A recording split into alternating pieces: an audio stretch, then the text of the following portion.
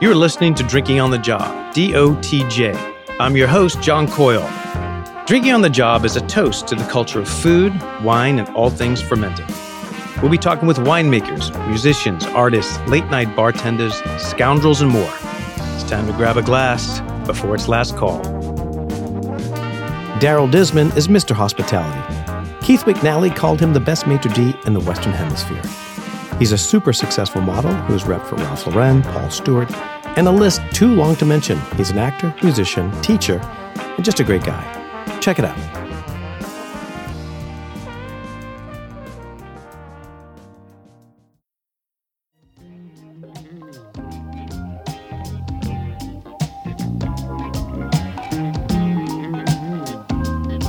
Hey, I'm sitting with Daryl Disman. Daryl Disman is the Harvey Keitel, Mr. Wolf of Pulp Fiction. He exudes confidence. He fixes restaurant service and handles the front door with style.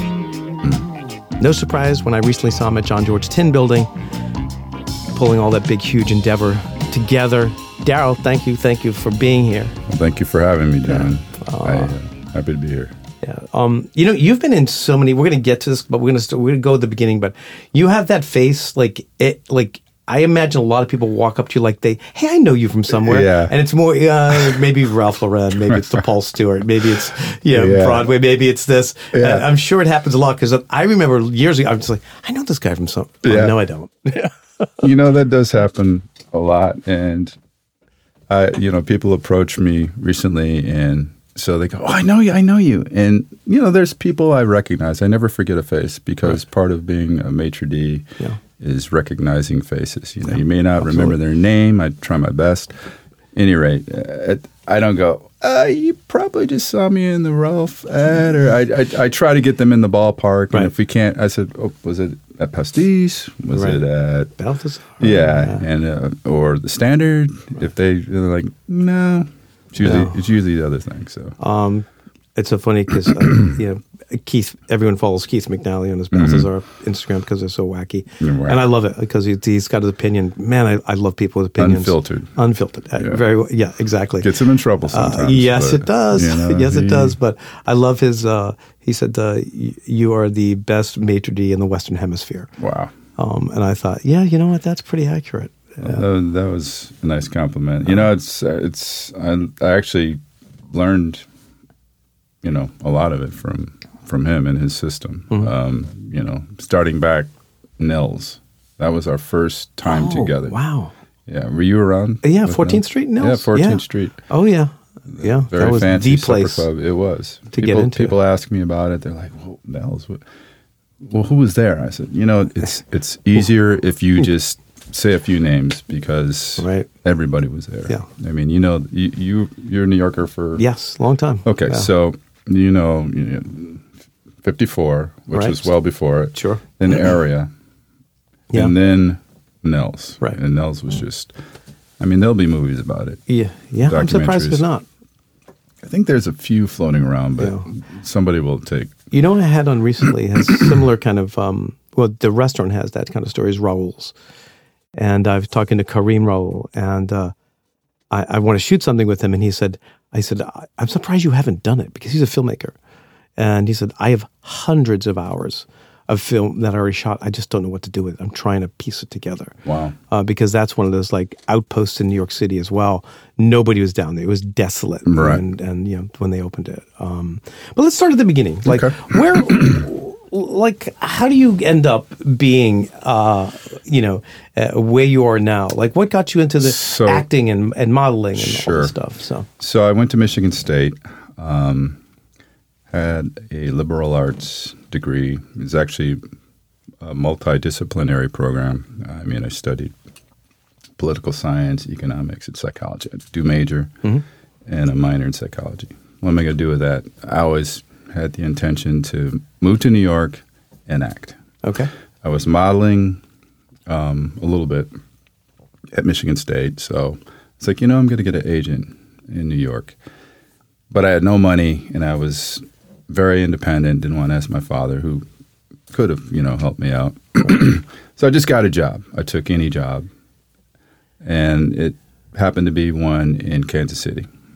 Wow. Of all places. Okay. It was with Macy's. Okay. Junior executive. development. Took that job, hated it.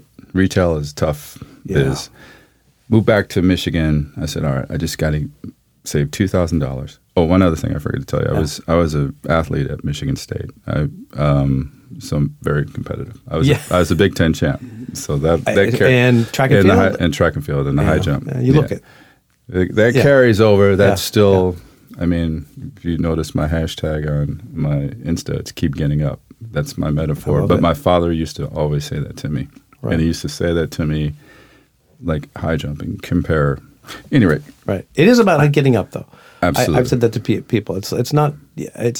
Your life is how you get up, how you recover. Absolutely. Right. We're all going to have highs and lows. We all have them. They don't end. Yeah. You know. Right. And you just have to find a way to keep getting up. So that's I put it out there as inspiration, but I also, I live it. I believe it. Right. So anyway, I moved back. I learned a lot in Kansas City, the Macy's Junior Executive Program, but I hated retailing. I moved back to Michigan. I had to get a job so that I could move to New York to pursue my acting and modeling. I did it. I saved my dollar amount. It was actually $2,000. That was my target to save. Crazy. Believe it or not. Which is nothing today, but right. It's nothing. So I moved to New York in 1987. I said, all right, let me take a quick job just so I don't, spend this $2,000. Yeah. Took a job, Bloomingdale's, as a manager. Right. Went one night, I had a friend that worked, she was an agent at one of the big, back in the day, there was William Morris. Okay. Yeah, William Morris. That's I went to visit her. That was actually one of my first encounters. And I walked in, they were looking at me like, who are you here to see? Who are you here to see? I'm like, Margaret, they're like, oh. So she comes out, she goes, listen, Daryl, they're casting for L.A. Law, and they're like, that dude would be perfect. Wow. But at that point, I didn't have the chops. I didn't really know what I was doing. I wasn't prepared. I had no resume. But that was kind of my beginning. Like, oh, okay, this is a sign. That's a very good sign. Okay, let me ask you something. If knowing what you know now, the amount of times you've been in front of a camera on a shoot, right?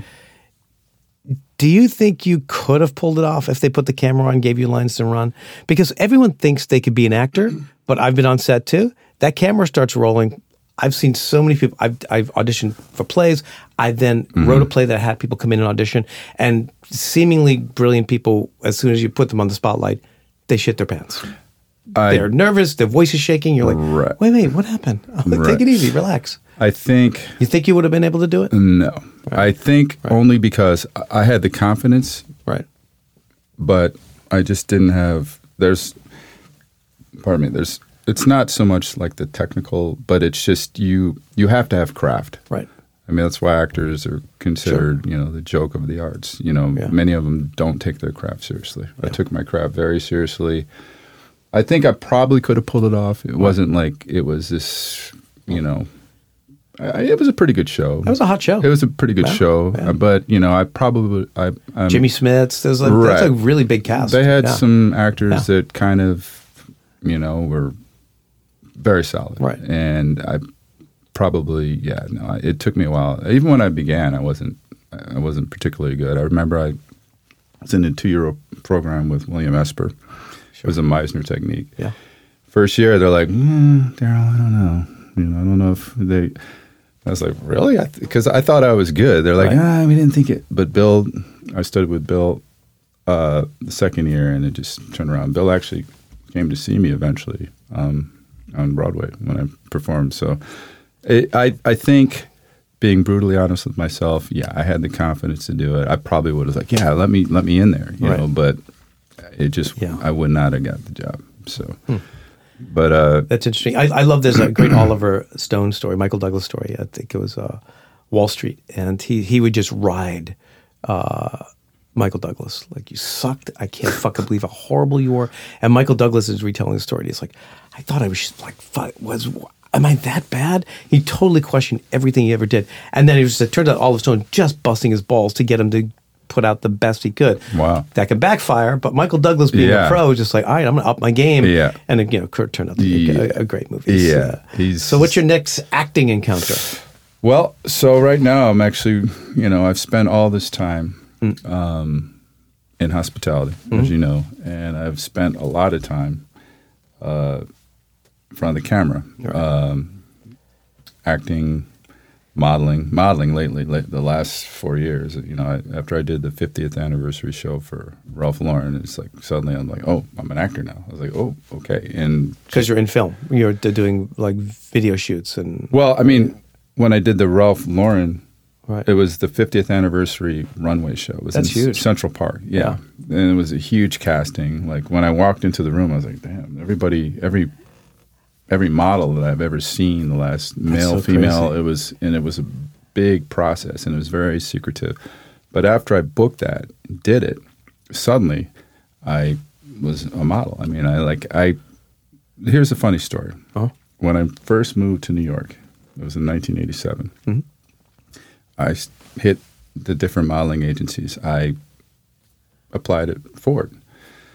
Ford not only rejected me, they sent me a cover, like this cover letter that's like, not only are we not going to sign you, we think you should consider another career. Wow. I still have that letter. Have you thought of Payless Shoe Store as a manager, working in a moving van? You couldn't. Wow. You could not. You got to frame that. You have to. I will. It'll surface. I have it. I saved it, and I knew at that moment when I read it, I was like, of course, I was bummed out, but I was like, wow. They're like telling me I should. It's a gut check. Fuck. Yeah, but here's the funny part. They signed me like. I'm not currently with Ford. I'm with New York Models, but they signed me like 20 years later.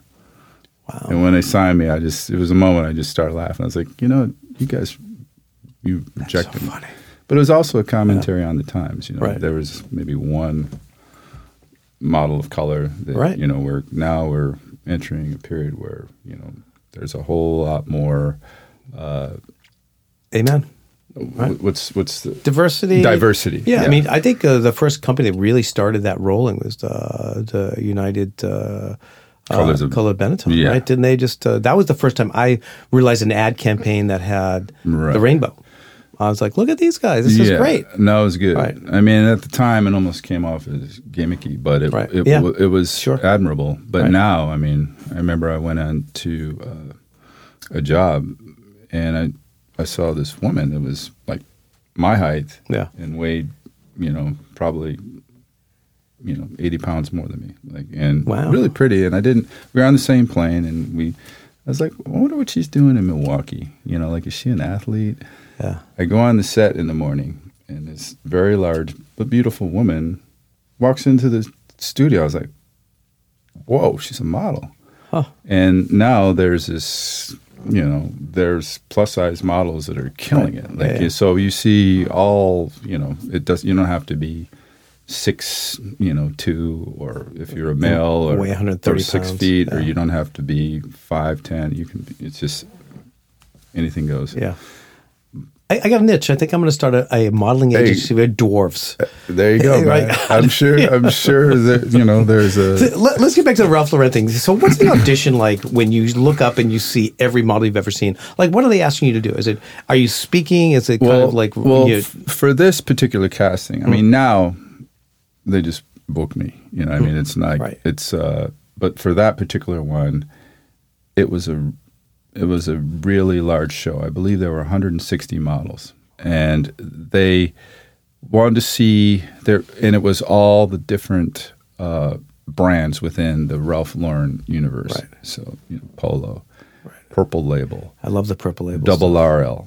So they were trying to see what model looked right in this particular look, and they wanted to see if you could walk. Right. So I'd seen Ralph out socially, so I was one of the few people that were like, "Oh, it's Ralph Lauren." He's a very friendly guy, very nice, personable man. And I saw him. I was like, "Hey, Ralph," he's like, and he shook my hand. Didn't go, "Hey, Daryl." I don't know did he remember my name, but and they're like, "Okay," and they go, "Daryl, can you walk?" I was like, "Oh, okay." So I had to walk, and they're like, "Yeah, he's fine." So after like the third time they came in, it was a fitting to make sure the clothes look right, and they did. And after that point, you know, they booked the models. But you know, a lot of the castings for modeling, or if I haven't worked with the brand, is they take your photo. Right. A lot of them go on digitals, but it's not like an acting audition, you know. So if you have the choice between doing a runway or a print, take out the money, financial aspect of it, what's better, what's more fun to do? I mean, the energy at those fashion shows are like, holy shit. You know, I've had really remarkable and enjoyable experiences doing both. Mm-hmm. I did this one show. It's Pyer Moss, and it's this black designer that I had never heard of. And his name is spelled P-Y-E-R. And they had fun. Like, they went around at the casting and it's like, how do you say this name? And I was like, I don't know, Pyer Moss. Yeah. But I didn't know, and I have a young son, as you know. And I asked him, I said, hey, have you heard of this designer? He's like, Dad, you have to do that. So I was like, oh. He goes, yeah, he dressed. It's Glover. What's the Atlanta star? Glover. Oh, yeah. You know what I'm talking about. Yeah. And he dressed a few other people at Academy Award. I was like, okay. I get there. Now, at this point, when I go to a casting, I don't, I humbly say I don't have to attend cattle calls, they call them, where there's just hundreds of models. I went there. There literally were like 100 models. I was like, what? I had an appointment. Right. I was like, nah, I'm out of here. But in my head, my son's voice, do it, Dad. You got to do it. I said, my son knows. Finally get there. They call me back.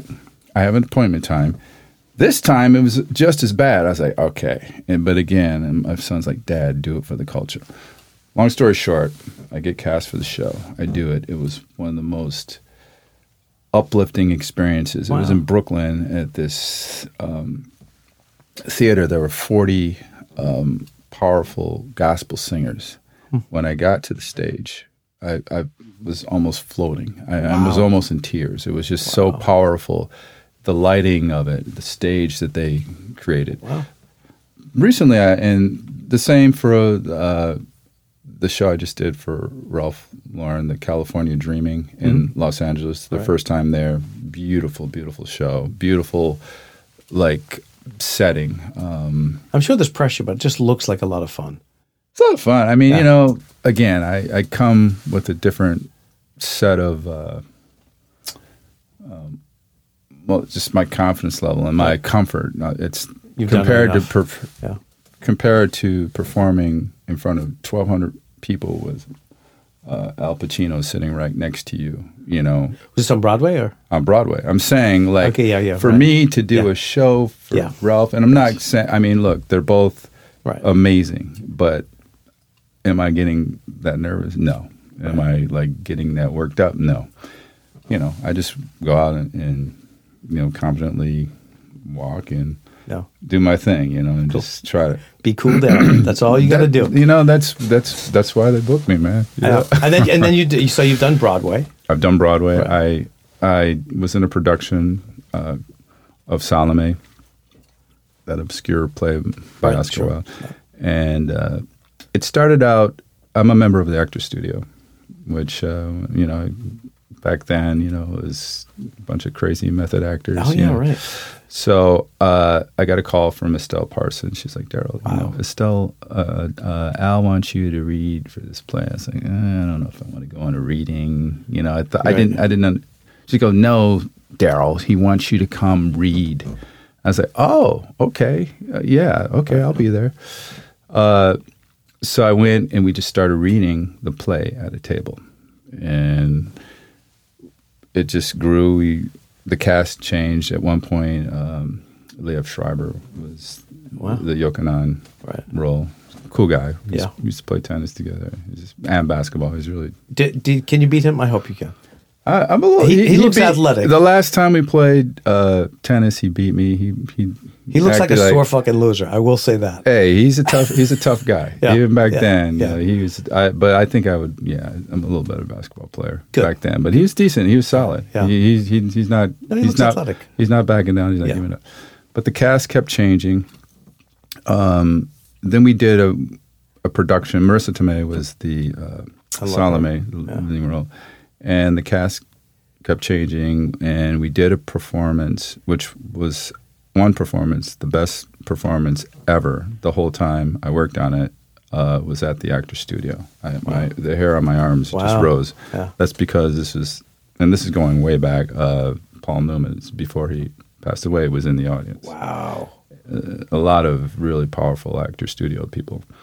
At any rate, it went from the Actors Studio on 44th Street to St. Anne's Warehouse, 300-seat theater. Love that theater in Brooklyn. Awesome, yeah.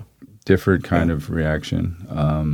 Then we went from a 300-seat theater to the Bardavon Theater in Poughkeepsie, which was 1,100 seats. And I think, and the reaction was different even in a larger theater, different kind of environment. I think that spawned the idea that they could do it at Broadway. I actually found out, it was in the newspaper. I was telling you earlier, one of the hats I wore, I was a substitute teacher in the New York City public schools. Right. The administrator said, "Oh, Daryl, look, you got to be on Broadway." I was like, "What?" And then I look, I was like, "Hey, man, nobody called me yet." Right. So I started getting a little. I was like, man, how's it? Well, now they're in Broadway. They're going to get a bigger star. What's going? But sure enough, like a day or two later, like, okay, Daryl, we're going to do Broadway. So. Bad news for the New York Public School. Sorry, guys, I'm not going to be in next week for the shift. Well, bad news, good news. You know? I got a little more, street cred getting, being a teacher. So. Oh my God, yeah. But that's how I ended up on Broadway, and we actually ended up doing that off and on for, when we started at the Actors Studio for about 5 years. I ended up doing it in Los Angeles. With Jessica Chastain as the Salome. Oh, wow. It was one of her first big roles. Right. And then Al directed us in a film.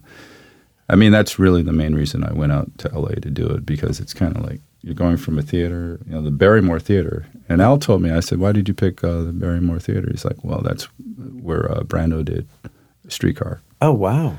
Yeah. That's very cool. And I took advantage of every moment. I would come out early and just be on the stage. Breathe. Alone and like, wow, there's really a moment. Taking all that history. It's one of my, definitely a highlight of my. Yeah.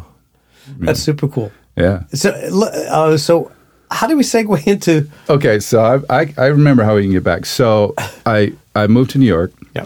And I was like, all right, I need to study acting. I need to get in a serious program. Right. So after I met my friend at William Morris, she said, "We have to go to this club. It's called Nell's." He goes like, "Now it's really hard to get into, and we have a friend that works there. He's a model." And I was like, "Okay." So we get there. There's 300 people outside. It's just you couldn't get in that you place. Couldn't get in. Yeah. So we see my friend, and back then, Keith and Lynn, Lynn Wagner, their thing was they had really good-looking, kind of modelly-looking security guys that were strong. Right. So I go that night, and we get in. This is the first night I'm there. And they're like, "Hey, look, we're short a guy. Do you think you want to work?" And I'm like, "Doing what?" And he goes, "What I'm doing." It's like, "Well, I've never done this." He goes, "Come on, man, you," because I was big and I was strong. Yeah. So I start working that day. So I was like, all right, well, this is a cool place to work. Yeah, I'm sure that the VIPs going through there. Oh my God. That's got to be like Bowie and I sat down Grace, at the table. Grace Jones, everybody. Like whoever, right? Yeah. You just named two names that I had long conversations with both, and Grace Jones came into the men's room. I was like, "What are you doing in here?" Anyway, it was that There's time. A story, but we'll save that for the next one. We're going to drink a little champagne. Oh, because this is getting good. That sounds good. Yeah, we're getting into the club story. We need some champagne. So we're going to drink Billecart Sous-Bois. This is one of their rarer bottlings. It's all done vinified and barreled. Old used oak. They're the second oldest family in Champagne. This is one of my favorite champagne houses, and I usually match the beverage to the guest, and I wanted to celebrate you being here. So I said champagne, and during the holidays, so cheers, Cheers to that. Thank you.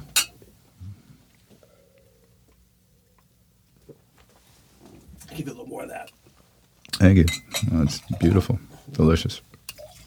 All right. Well, I feel special. There we go. Thank you. So now back to Nels. Yeah. So they hired me, and I was like, okay, I guess I'm not working at Bloomingdale's anymore. I give notice to Bloomingdale's. Oh, yes. And I start working there. Next thing I know, they say, oh, Daryl, we're going to have you do the door. So I was a doorman. So basically I was, the person deciding who's getting in and out. That's a tough job. It was a tough job, but I did it nicely. Yeah. I would tell you. Well, you're a gentleman. I could see that. I would tell you you're not getting in nicely. Right. But then that didn't last long because, it was just as well. And they bring me inside, and the manager at the time is like, look, they really like you. Let's move you to a bartender, learn all the positions. Next thing you know, they're sitting me down, and he's like, look, they want you to be one of the managers. They see, You could do this in your sleep. Yeah, exactly. So I started managing, and part of the job responsibility is kind of seating the back area because it's a supper club. There are different components to it.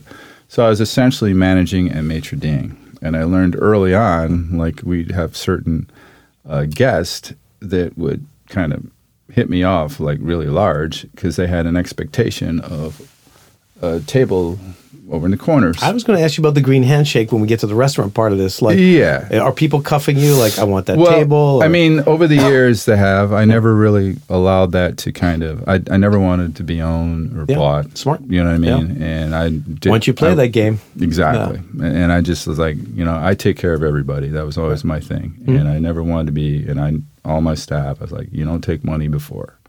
If they want to show their appreciation after, fine, cool. Because you're right. Otherwise, they own you. That's why I learned early on about maitre d'. Which is the key position in a great restaurant. The maitre d' knows wine, he knows service, he knows the VIP, he knows the people, he knows what table they like. That's what you're great at. And there's not a lot of people in New York. That's why you're at Balthazar and Pastis and the John George, which we'll get to, right? Yeah. That's why. I agree. Yeah. It's a dying breed. And now the software, a lot of these new platforms, Resi, OpenTable, they do a pretty good job. Yeah. Pretty good job figuring out what table to seat next, how long it's going to be. Right. They take in the algorithm of all, and patterns. It does a pretty good job. But that whole other side of being personable, kind of, warm and hospitable, when you greet, people coming in. If you don't have that, there are some places where it's conspicuously missing. Yeah. No, I know restaurants too, like Robotic. It's just soulless fucking, Danny Meyer's restaurant, 11 when he was in the 11 Mad place, it was a bank. It felt cold. Yeah. And it was very robotic service. And sometimes that's what happens when you have, when everything's in a POS system or software, the table 20 there, it's his birthday and he normally drinks this. Right. And then some of you complete stranger comes over to you and says, well, happy birthday. And hey, I know you love white burgundy. And for me, my generation liked it. I don't know who you are. Right. Quit pretending like you fucking know me. It just bugs me. If I'm here 10 times or, I've seen something, that's totally fine. Come say hello. I'll say hello to you. Right. Hey, it's nice to see you again. I can't stand fake hospitality. Yeah, me either. And people recognize it. Most people do. Yeah. I mean, I'm not the type of guy that, you come in hi, how are you doing? It's a fake smile. You can exude warmth and you can smile with your eyes. You don't have to kind of be yourself. I've always just tried, to be myself. But that was the beginning of my kind of restaurant hospitality journey at Nels. And then, I still was pursuing my acting. I had years where I was acting more and I was a little less in the hospitality. And then, different times I was like, okay, I gotta. I don't do starving artists very well. I just realized, I was like, I hear you, man. I like to travel, I like to eat, I like to do. So I kind of had one foot in, one. I mean, in retrospect, I feel like, and I tell my son this. I said, look, I came from a generation. My father was born in 1932. We all know what that coincided with. Great Great Depression, the beginning of the First World War ending, rolling into it's a absolutely. crazy time in and America. he's a black man. Black man? So, Oof. Yeah. and he was a doctor, prominent doctor. He's like, you need to be a doctor or a lawyer, Where my love really was in the arts. Right. They also had us exposed to the arts. Right. So, but coming from that, his perspective, he's like, you need, education is the key. You need security, or you need to be able to provide for your family. Right. All that he passed on to me. Sure. But the message I tell my son, look, if that's your passion, if your passion is music and that's your love, then you pursue it diligently with your heart and all your passion, because ultimately you're going to be happier doing what you love. Sure.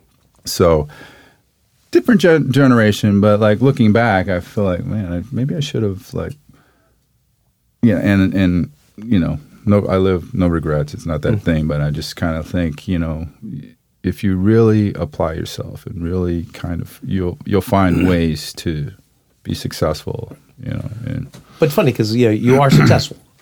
I'm successful. I've worked very hard to be where I am. Right. And like you're, it's like it's funny the way we view each other. And that's a good sign because we always hunger for more. Yeah. Right. And not more money, but more like complete my life. Like I need to do something bigger, and I want to continue to grow. Right. Right. And be curious, as we were talking about earlier. And that's a good emotion to have inside of you. Right. Right. As opposed to the opposite. Yeah. Well, you did ask me what am I working on? So one thing that I realized, in the spirit of like creating work and opportunities for ourselves, and like how can we use the contacts, the resources that we have. And I realized, wait a minute, I've been doing both for a long time. So I came up with a concept, like a show that, that I've been working on that basically combines the two worlds, hospitality and, modeling, acting, arts. And that's basically what I've been working on. Cool. I'm actually have to send you the scissor roll. I was also approached by a company, Warner Brothers company, from London, Ricochet. I was like, okay. They hit me up on Instagram. I was like, that's cool, man. And I was like, I get hit up a lot on Instagram, and I just turned it over to my agent. They're like, okay, they're legit. Let's take a meeting. We took a meeting. I had to get some film into them. They pieced it together, and they're currently pitching it. They pitched it to Apple. I think Apple ended up going with Eugene Levy show or something like that. Oh, okay. Are you familiar with the new show? I know him. I think he's hysterical. Schitt's Creek and just his whole SCTV background is fucking. He's hilarious. Yeah. He's just got the unibrow. He just totally cracks me up. I hear his son is involved in it. Yeah, he is. Yeah, it makes total sense. It's a family thing. Yeah. So I don't know. But anyway. He's really funny. Well, if you're casting for like an Irish cop, you know where to come. Here we go. But let's talk a little bit just about the restaurant business because, I did have I have like basically some questions that people have asked me that I should throw in front of you, like strangest requests and demands from a famous or not famous person. Strangest whoa. I don't know if some of them we can say on the show, but yeah, you can say whatever. We swear, do whatever. Or you could leave the famous person anonymous if you would like. Well, how about a very strange story? Cool, I'll take it. So in the early days when I was working at Nell's, it's actually one of the first days I worked there, and there's like, all right, Daryl, so you're going to stand down here by the men's room, and you just kind of, got to keep it moving. If you notice that they're 4 feet in the stall, you have to, just knock on the door, tell them, hey, let's keep it moving. Okay, no problem, I got it. So I'm standing there, and I go in. Okay, nothing going on. Oh, hey, I see 4 feet in there. So I go in, and I just knock on the door. They ignore me. It's like, okay, let me do it again. I knock on the door. Yeah. And it's a stall. It's not like a fucking apartment. Exactly. It's a stall. Okay, right. Yeah. Two guys open the door, And I said, they open the door, they look at me, and they start laughing. I said, I'm sorry, gentlemen. There can only be one person in there at a time. They start laughing at me. They go out. The manager comes down like, Daryl, what are you doing? Yeah. I'm like, what do you mean, what am I doing? He goes, you just kicked out Calvin Klein and Steven Rubell from the bathroom. I was like... That's a good one. I was like, well, how was I supposed to know? Right. Back in the time, I didn't know what Steven Rubell looked like. Right. And I barely knew, because it's not like now. Everybody knows what, Instagram, Yeah. So that was one of the early stories. I mean, I have other stories of certain individuals. I don't know if I just... My buddy Roberto told me a great story at El Buco. It's one of my favorite restaurants. Great restaurant. It's a really good restaurant. Kevin Spacey, a notorious dick, comes in and he's with a bunch of boys. Surprise. Table, and he starts smoking pot. Roberto's a very cool guy. He's a very no-nonsense Italian guy. I love the guy. But he also, he's running his show like you do. And he rolls a bone, he starts smoking at the table. He goes over and goes, sorry, you can't smoke marijuana in the restaurant, so put it out. He goes, and Spacey grins at him like that Spacey fucking grin, and lights it up again. And Roberto just goes over, pulls the table out, get the fuck out. I love it. Throws him out. I was just like, and this is way before we knew what an asshole he really was. Right. But I'm like, that shit's a thread that runs through your life. You are so entitled, like you think you are just fucking above it all. Yeah. Right? I mean, I've had some moments where I've had to walk away from the podium. I was like, all right, let me walk away because not only am I going to be out of a job, but I might get arrested. Yeah. I feel like punching out.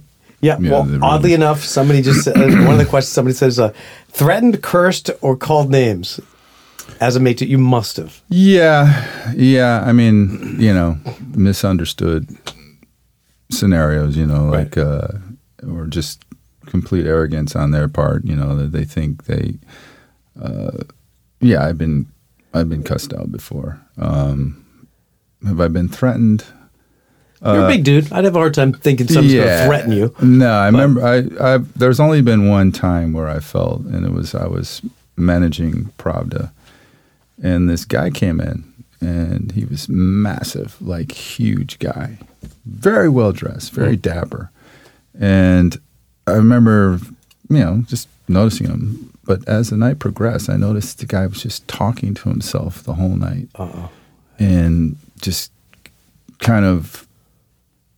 Something was a little off. So at one point he comes over and he introduced himself to me and he's like, hi, yeah. And he goes, I think I'm going to wreck the place. Wow. And I was like, okay, this is a big guy. Yeah. And my security guy, he would just have him for, he was a massive guy. So I go, okay, I got my Evian bottle right there. How am I going to, and at that point, he comes over, and I'm in a little corner table. Right. And I stand up. I was like, I need to get some distance here. Mm-hmm. That was probably the only time I really felt like, well, this could go really. And I just went upstairs, called a couple people, and finally, the guy just left on his own, but that was one of the only times I felt like, well, this guy could really, because he just literally said, I think I'm going to wreck the place. I'm going to throw some bodies around. I think I'm going to. Those are the people you worry about. The people who just very calm about it, very by calm. Himself, drinking, talking. This person is a lost fucking soul. Very looking for some attention. It got real dark real fast. The DJ at the time, he got up first. He's like, yo, I'm out of here. He kind of got up, and I was like, all right, let me stand up. But anyway, it didn't, didn't end up. Yeah, my buddy used to run Carbone, and similar situation with some guy, and he's just and Nathan's not a small guy, but he's super dapper dressed. You love this guy. I'm going to bring him in to meet you one night. Yeah, and guy said, I'm gonna fuck you up, and Nathan's like, okay, I just want to let you know though. There's a whole kitchen full of guys there, my friends, and they all have knives. And if you want to do this after, more than welcome to join you outside. There you And the guy go. left. Yeah, He was just there you go. smart enough to leave. Yeah. We're going to segue. So people you worked with that went on to fame and fortune. And you like, I worked with, and now they're on. Yeah. So there's a guy that is a producer of Narcos, and now he created it. He and his partner, Chris Brancato and Paul Eckstein, they're creators and producers of Narcos, currently Godfather of Harlem. Cool. We worked together as security. Right. Like at Nels. They're both brown guys. I didn't really know that. I knew they were writers, and then they started to have success. And I mean, we all know about Narcos, but then there's another guy that I actually used to model with. His name's Antoine Fuqua. I know that name. Yeah, he did Training Day. Oh, yes. The director. He's a heavy. He's big. Yeah, he's big. Yeah. So we used to model together. Wow. And he came in. I mean, back then his name was Devin Fuqua. Okay. I don't know if that was his stage name. Now I know it's Antoine Fuqua. And he came in and said, "Daryl, I'm starting to, do some videos, some music videos, like I want to pull you in." I said, "All right, okay, cool, dude." I didn't think, people, everybody's like doing something, Sure. like I'm doing this and half the time it's bullshit, you know what I mean? So I didn't think it was bullshit because he did, tell me who he's working with. He was a protege of like the guy that did Face Off, the Japanese. The Travolta movie that John Woo. Yeah, John Woo. Yeah, that's his mentor, I believe. Cool. I believe back then. Yeah. So he started doing videos, and the next thing I know, I was like, one day I saw his name, and I was like, Antoine Fuqua, Training Day. I said, "Oh my God!" And then it just. It's a good feeling, right? And a lot of actors. I mean, I used to book DJs at Nels, and one by one, they all just blew up. There's this group called Delight. Mm-hmm. There's Tawatai, Delight, and Dimitri. Yeah. Well, I booked both of those guys. They had a big ass hit. There's DJ. Rumor in the Heart, I think. Exactly. Groove is in the Heart. Groove is in the Heart. That would blew it up, man. That was like, everywhere. Yeah, and a bunch of actresses that I work with. I'm trying to think of who, as of late. I mean, it's funny, a lot of people kind of take pride, I'll humbly say, like, of my current kind of moment. They're like, "Daryl, man, you're everywhere." I shop at Suit Supply. I open up, I'm like, "There's Daryl." I look at Paul Stewart shirts. There's Daryl. That's awesome, and it makes you smile. It's making me smile too. Hell yeah, I hope it is. So we're at the part of the show where I say, God's going to call you up to heaven, Daryl, and he said, "I need somebody suave and cool at the pearly gates." There you go. To say welcome. To whoever. So I'm gonna give you a gift. I'm gonna give you one last day on the planet, so you can eat something, drink something, listen to music as you come up and see me. So what are you eating? What am I eating? So I think one of my favorite meals, and it's just hearty and maybe not the healthiest meal, is duck two ways. Yeah, I like when it's confit. Love duck confit. It's really rich and almost decadent, like I definitely eat too much of that. But I also I love a well-prepared seared duck breast. Perfect, yeah. So that's going to be my protein, my meat. Right. And then, it could be, I don't know, Swiss chard or some kind of nice green with it and either some crispy fingerlings or something like that. Just something, but I have to match it with. What are you drinking? So my favorite red. And this is a little intimidating talking to a wine guy. But, I mean, not intimidating, but I'm not going to throw out a particular wine. I'm definitely going to have. So I love, my favorite red grape is Pinot Noir. Okay. But I particularly like many of the ones that come from Willamette. Oregon, yeah. Yeah. Cool. I'm a big something. Are I you got more of a something for you. Burgundy? Oh yeah, are you Yeah, more no. of a Burgundy Pinot guy? You know, or- I gotta tell you, I love Pinot as well. Mm-hmm. For me, my desert island wine is a white Burgundy, but like I love red Burgundy and I love Pinot Noir. It's my favorite. yeah. As well. So So all right, we got you covered there. That's what I'd have, and as so as you float off, as what are I you float listening off, so I'd have to have my man Lonnie Liston Smith, and it's a song called Renaissance, Okay. and I mean you're gonna have to check that one out. to? I will. So I want people to be able to find you. So give us your Instagram. Give So us my whatever, Instagram, info we need. D Dismon on Instagram, just the initial D, and then my last name DISMOND. Cool.